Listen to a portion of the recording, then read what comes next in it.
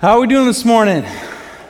Okay, 5 of you are ready. Some of you guys aren't awake yet. That's okay. Hey, aren't you guys so thankful for good leadership? Man, Brandon did a great job just leading us into the presence of God. And man, every week this team is taking time to make sure that we can, just being a good host so that we can meet with God and worship Him. And let's give a hand for them. Thank you for that team. Good leadership. And that's what we need. We need the presence of God every day. Somebody asked me recently, hey, why do we stand and worship? And why do we sing? And why do we raise our hands and clap our hands? And tons of different ways to express our worship to God, kneeling, bowing.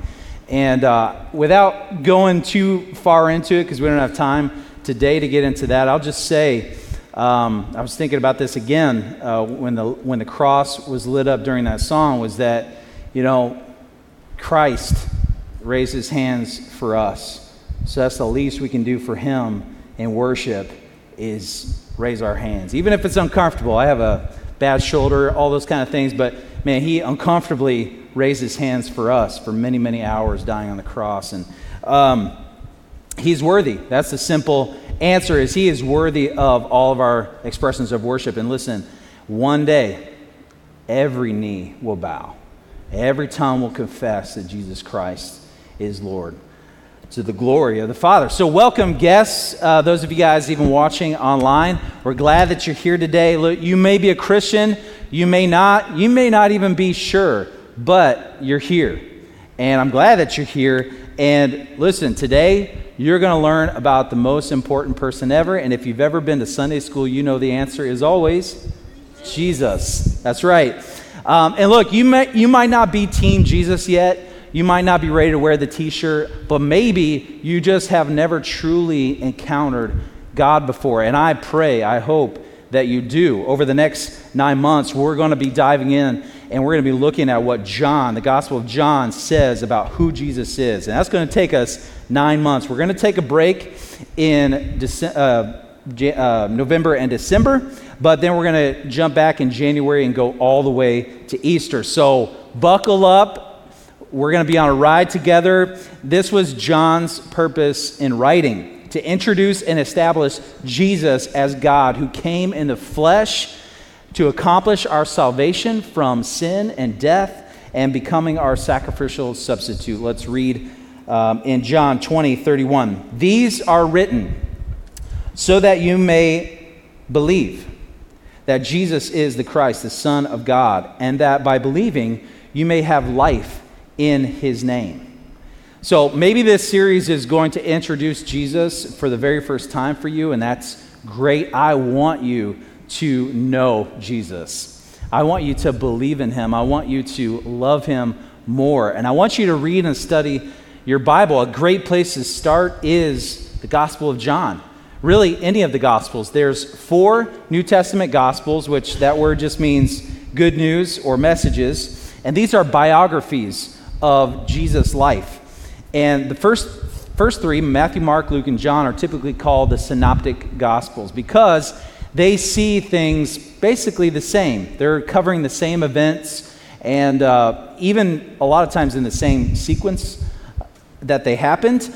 They're not photocopies, though. These are all delivered a little bit differently because they are different perspectives. Different men wrote these, and they have some unique stories. But listen, even though there's overlapping material in all the Gospels, John comes along, and his Gospel is very different.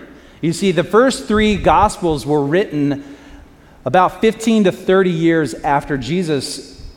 John's gospel was written some 55 to 70 years after. So even though he was aware of the 3, he chose to write it from a little bit different perspective and present unique material. It's towards the end of the first century. All the apostles have been killed for preaching except for John. John ends up being the only apostle not martyred for preaching. So apparently there was attempts on his life, but he didn't die for his faith like the others. And as the last living apostle, he's an old man, which means he must have been a very young man when he started following Jesus along with his brother James and his fishing business brothers, Peter and Andrew. He was part of the inner circle, the three that got to witness things about Jesus that the other 9 didn't. Private things about Jesus that the others didn't. So John was an eyewitness, writing what he had personally witnessed with the help of the Holy Spirit guiding him and reminding him what had taken place and what he had witnessed. As the last spokesperson on earth, he was the most divine authority on earth at that time, which makes him the most important man on earth. His writings will be the final authoritative scriptures given to us. Besides this gospel, he writes 3 more letters and the book of Revelation. And in the opening chapters of John, we see Jesus being revealed, but not always recognized. You see, Matthew and Luke, they provide the ancestries and the birth stories. Mark jumps right into his adult ministry, but John, he starts way back to eternity to reveal Jesus like no other, Jesus' divinity. And he starts off just like this, really poetic. He says, "In the beginning was the Word." What does that remind you of? What other chapter in the Bible starts that way? Genesis, in the beginning, he created the heavens and the earth, right? So how did God create? He spoke it into existence by his word. He said, "Let there be," and there was. His word was the expression of his mind and will, but at the same time, it was distinct from him. Before Jesus became human and was given his human name, Jesus, he already existed as God. One of the 3 persons of the Trinity. One God who is Father, Son, and Holy Spirit. And there's a mystery to understanding the Trinity. They're one, but not identical. And we know him as the second person in the Trinity, the Son, when he was made human. But prior to that, he was the Word. Jesus didn't have a beginning. He's eternal. The Apostle Paul affirms this in Colossians 1:16 through 17 and verse 19. "For by him all things were created in heaven and on earth, visible and invisible. All things were created through him and for him. And he is before all things, and in him all things hold together. For in him all the fullness of God was pleased to dwell." See, Jesus was involved in creating all matter. Matter is not eternal, only God is. And another thing is Jesus had a birthday as a human. Probably, I hate to burst your bubble, probably not December 25th. I mean, we don't know, right? We don't know. But the day he was conceived in Mary's womb is the day when God became fully human. But God, the Son, doesn't have a birthday. He's always been. So no other religion has a leader who claims to be God. Other religions claim that Jesus is special, but not that he is God. They put him in the category of created, not creator. Mormons say Jesus was created a man who became a God. Islam says he was created a man but became a prophet. Hinduism says that he was a creature but through karma reincarnated into higher levels of enlightenment. And Jehovah's Witnesses, they say that he was created an angel who became a man. And the other thing, Jehovah's Witnesses actually, they went a step further than that. They actually wrote their own version of the Bible back in 1950 called the New World Translation, which changes what John 1:1 says and ultimately what John 1:1 means. They say it like this: "In the beginning was in the beginning the Word was, and the Word was with God, and the Word was a God." Not God, but a God. That's not a correct translation any way you slice it. Grammatically or contextually, see the Greek, there's not an A in the Greek text. They inserted it to enforce their own ideas into the text, which is not another version of the Bible or translation. That is a perversion. They added it. If you don't have a fully divine Jesus, then you don't have Christianity. You have a cult teaching heresy. And Jesus is not a God. He is the only God, uncreated, who made everything. So what does it mean when we say Jesus, when it says Jesus is the Word? This is a really loaded theological term, and I'm going to try to break it down for you. It's the Greek word logos, which would have been a familiar term with both Jewish and Greek readers. The majority of people knew Greek. John doesn't try to explain it, by the way. He just affirms it. He just says it. But I'm going to try to explain it a little bit further. Jewish people would have understood the power of God's word, his authority, his revelation when he accomplishes his will. To the Greeks, though, the word logos held a philosophical meaning. It meant the expression of thought, speech, and reason. It's probably why you can hear the word logic in that word. Greeks tried to understand and find God and meaning through philosophy. Logos was the essence of the study of philosophy. It's hard to describe, and people have been debating it for centuries, but it's divine mind, reason, principle, or force with rational thought that gave order to the universe.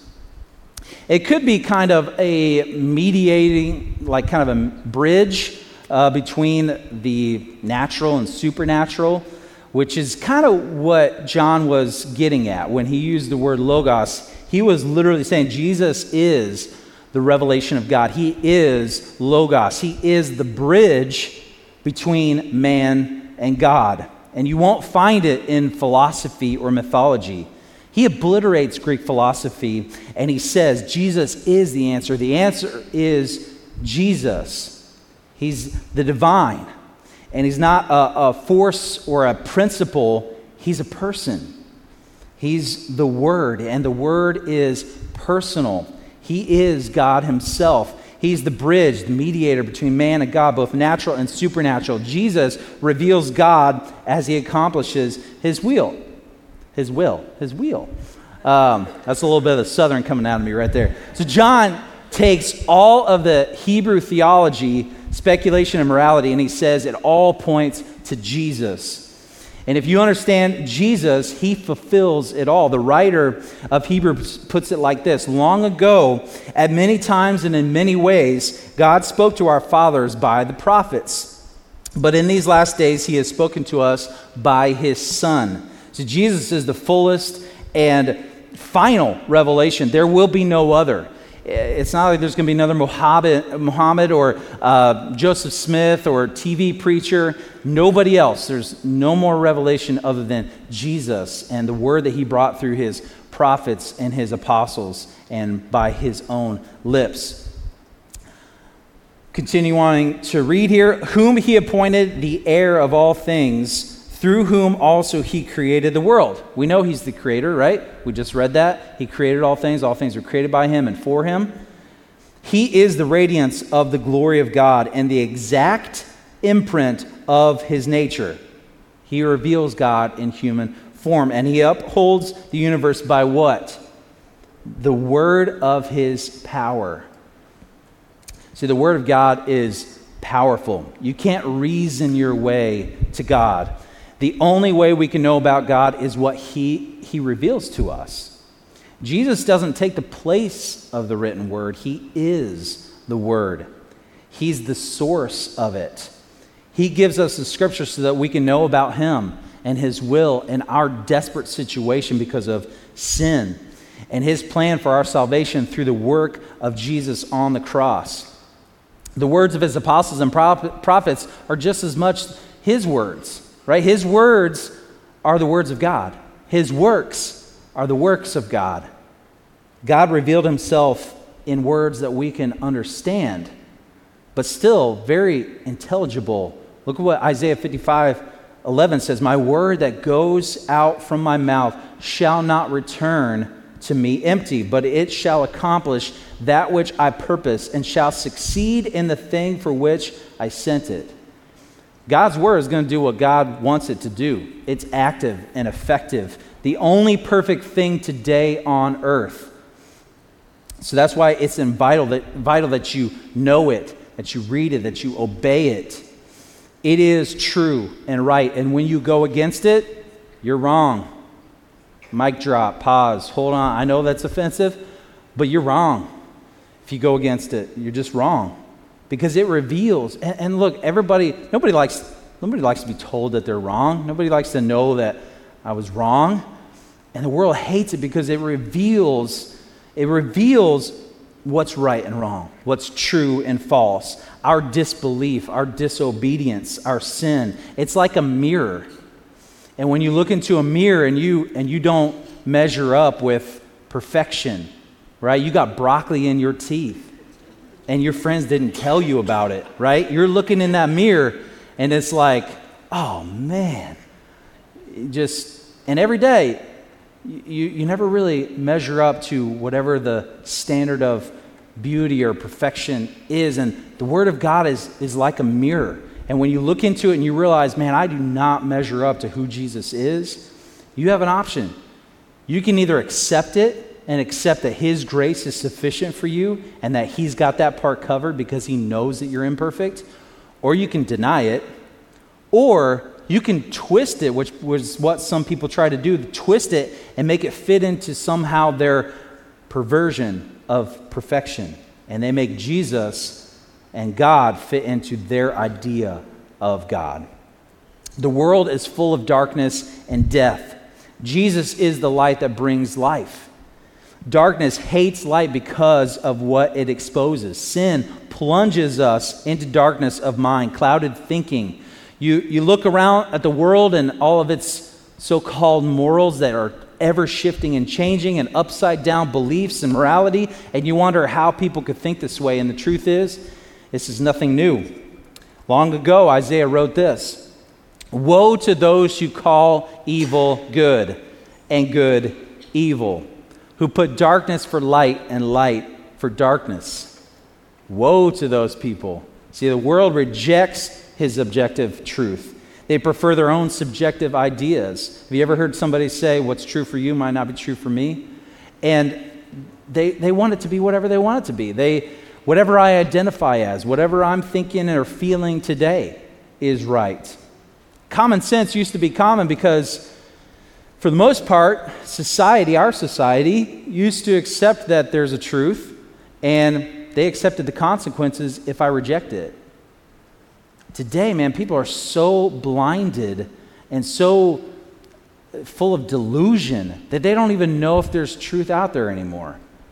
We've come so far, and it's not common anymore for people to even recognize that there is truth. They don't know if there is. They wouldn't even know the truth if it hit them in the face. I could say something else there, right? But they wouldn't even know if it hit them in the face. And look, Paul explains it like this. In their case, the god of this world, the devil, has blinded their minds of the unbelievers to keep them from seeing the light of the gospel of the glory of Christ, who is the image of God. Many people like and admire Jesus, right? They've heard that He's a good guy. They've heard that He's a wise man. And they think all these things, and even if they don't believe that He's God, they've sort of like from a distance say, yeah, cool, Jesus. Until they find out that some of the things He said actually contradicts them and goes against what they think. They may know the highlights and the memes. He's a loving God. Oh, He's no judgment. You're not supposed to judge, right? Because Jesus doesn't, wait a minute. You're supposed to serve people. They know the highlights. But Jesus said some tough things. He said some things about judgment and sin and death that you can't escape when you read it. He opens our eyes to the truth, just like the song that we sang a little bit ago. You open my eyes to see you, Lord. Oh, I was blind to love before. You open my heart to know the truth. Now all I see is you. All I need is you. In a world that's blindly looking and searching for a God or the truth, Jesus says, look, here I am. You can only know so much about God through natural revelation, from what we see in creation and what we sense intuitively in our conscience. You need His special revelation. You need Jesus, the Word.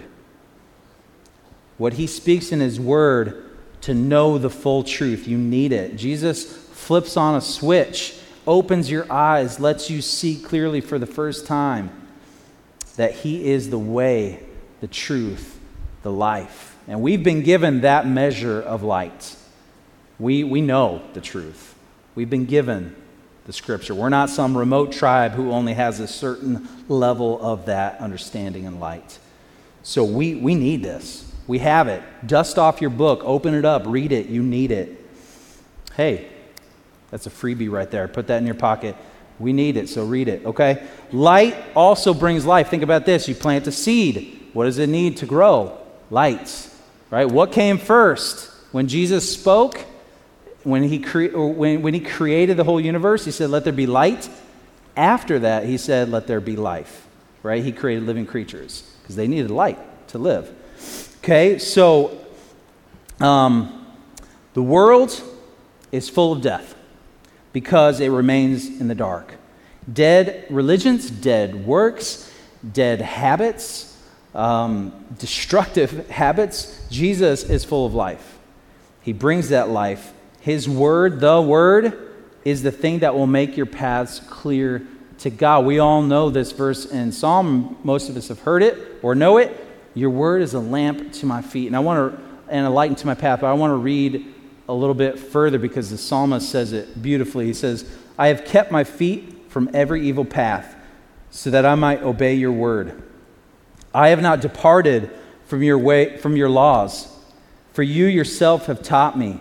How sweet are your words to my taste, sweeter than honey to my mouth. I gain understanding from your precepts. Therefore I hate every wrong path. Your word is a lamp for my feet, a light on my path. You see, John then goes on to mention another one who's pointing to the light, John the Baptist.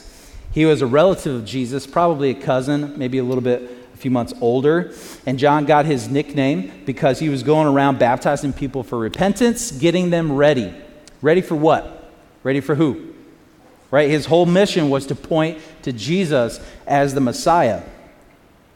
And Jesus actually came way before John, even though John was a few months older than him. Why? Because he has always been, right? Jesus doesn't have a birthday. He was like the warm-up band for the main attraction. He was like a light in the darkness pointing to the light.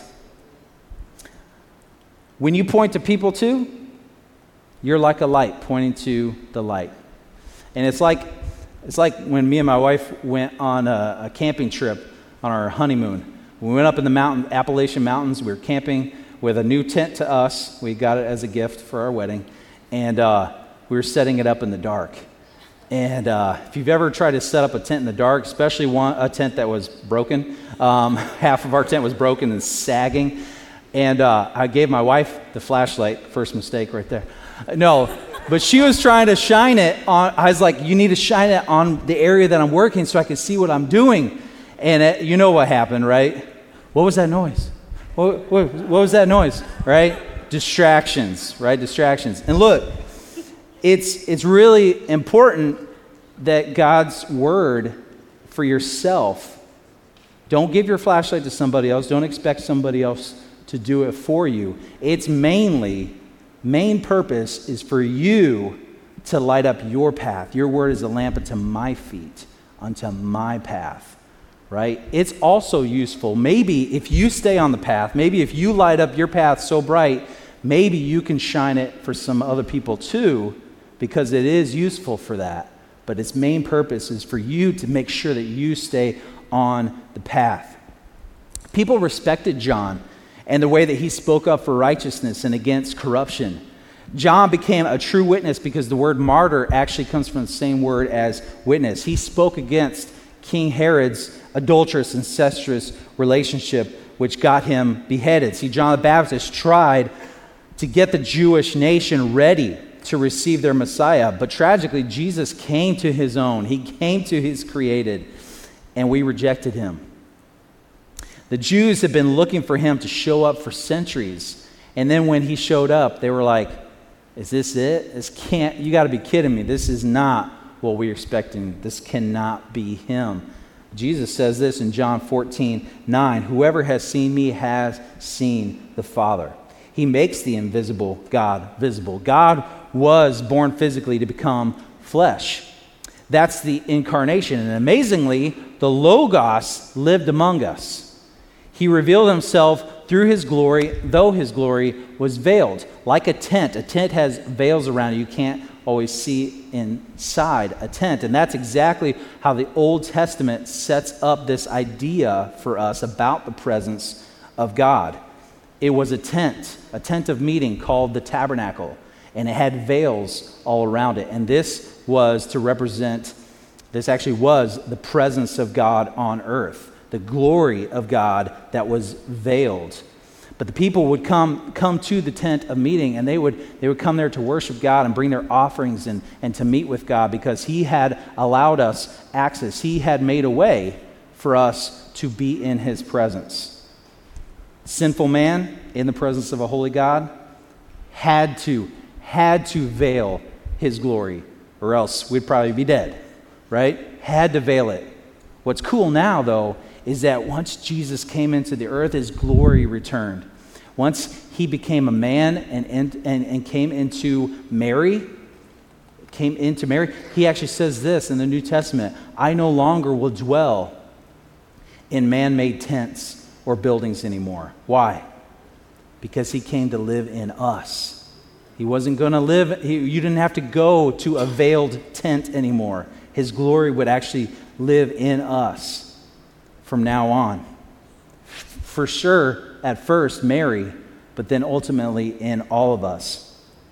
And we're called to be the witnesses of God, ambassadors, to testify to the truth, to declare the praises of him who's called us out of darkness into his marvelous light, and to lead people to Jesus. And some will reject him, but some will receive him. Let's read this big idea all together.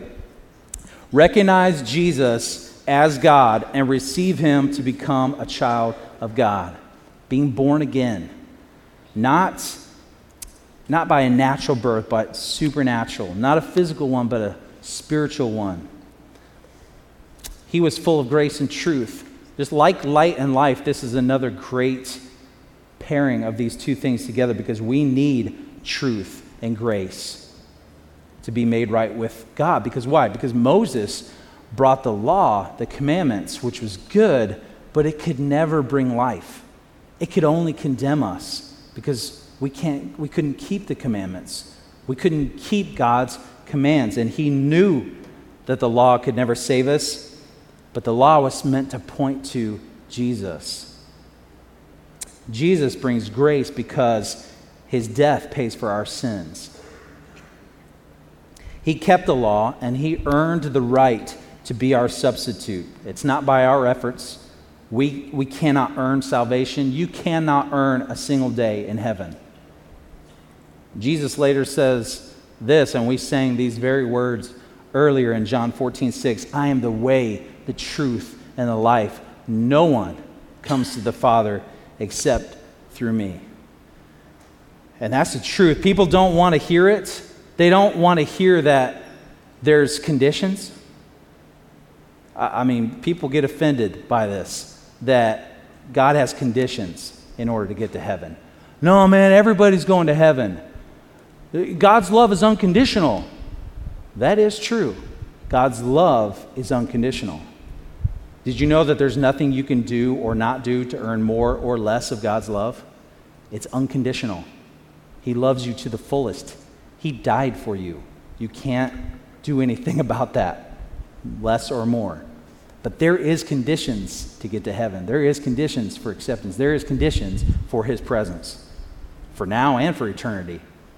It's Jesus. You cannot get to the Father except through Jesus. And I know some of you are probably going to find me out in the hallway later and be like, hey, that offended me. You know, that's okay. I'm okay.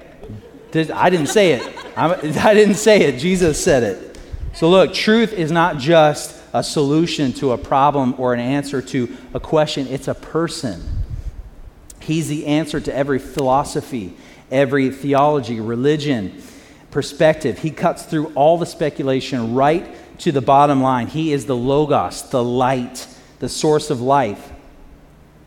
How foolish to reject him. Foolish. You need light and life. You need grace and truth. It's all found in Jesus, and there's no riding the fence on this issue. He's either God or he's not. He's the only begotten Son of God. We become his children by faith. Jesus is the one, the only divine Lord. Put your faith in him today. Be baptized today. Repent of your sin today. Just like John the Baptist was saying, hey, people get ready. Jesus is coming. Be baptized. Repent of your sins. That's what we're called to do today is to continue to go preach that good news that, hey, Jesus is coming and he has made a way for you. He's made a way for you to be in his presence now and for eternity. So repent, be baptized, put your faith in Jesus. And right now is our time to respond. So I want to encourage you, text or email to the number or the email on the screen right now. And while the music plays over the next few minutes, if you want to take that step forward and talk with one of my friends that are going to be up here at the front, they can help you make the best decision ever. They can help you if you want to get baptized today. They can answer your questions, even tough questions. We're ready for that. That's why we're here today. Maybe you need to take your next step today, and maybe that's just step number 2 is come back next week. And I hope that you do, and I hope that you come along this ride over the next 9 months in the book of John. Invite your friends, invite your family, and we'll go on this ride together. So listen, right now we're going to take communion. And for those of you guys who are Christians, this is your time. Nobody can take communion for you. This is your time to meet with God and make sure that you are in communion with God, to fellowship with him, even if that means fellowship in his sufferings, to make sure that you are unified, communion with God. So make sure that there's nothing standing in the way of your relationship with God today. That means even after you walk out these doors, that you are remaining in his presence, that you are relying on him every day for strength, for truth, for guidance. So that's what communion is all about. Let's remember what Jesus did and remember the power of his sacrifice and his mission and the power of his resurrection for us to be able to walk out these doors and live every day, every moment of every day with a power from a different world. We're called to be those ambassadors, to walk with authority in this world, with an authority from a different world, from a different ruler. We have that power in this room today. And I encourage those of you guys who maybe aren't Christians today, you're still seeking, take this time as a moment of silence to reflect or maybe even pray. Call out to God. If you call out to him, I guarantee he's going to answer. Take that time today. Let's pray. We praise you, Lord God, our creator, our light and life, the source of truth and grace. Thank you for revealing yourself to us in nature, in our conscience. And God, thank you for revealing yourself to us in your word, most of all in the person of Jesus. You did that so that we could have life by believing. And I pray for those right now who need to receive you. I pray that they'll make the best decisions of their life and become your children. Open their eyes, lift the fog from their minds. I pray that we'd all receive your grace upon grace, your blessing upon blessing from your kindness and your favor. As we read the scriptures and imitate Jesus, that we would gain every virtue of Jesus' divine character. I pray this in your precious Son's name. In Jesus' name, amen.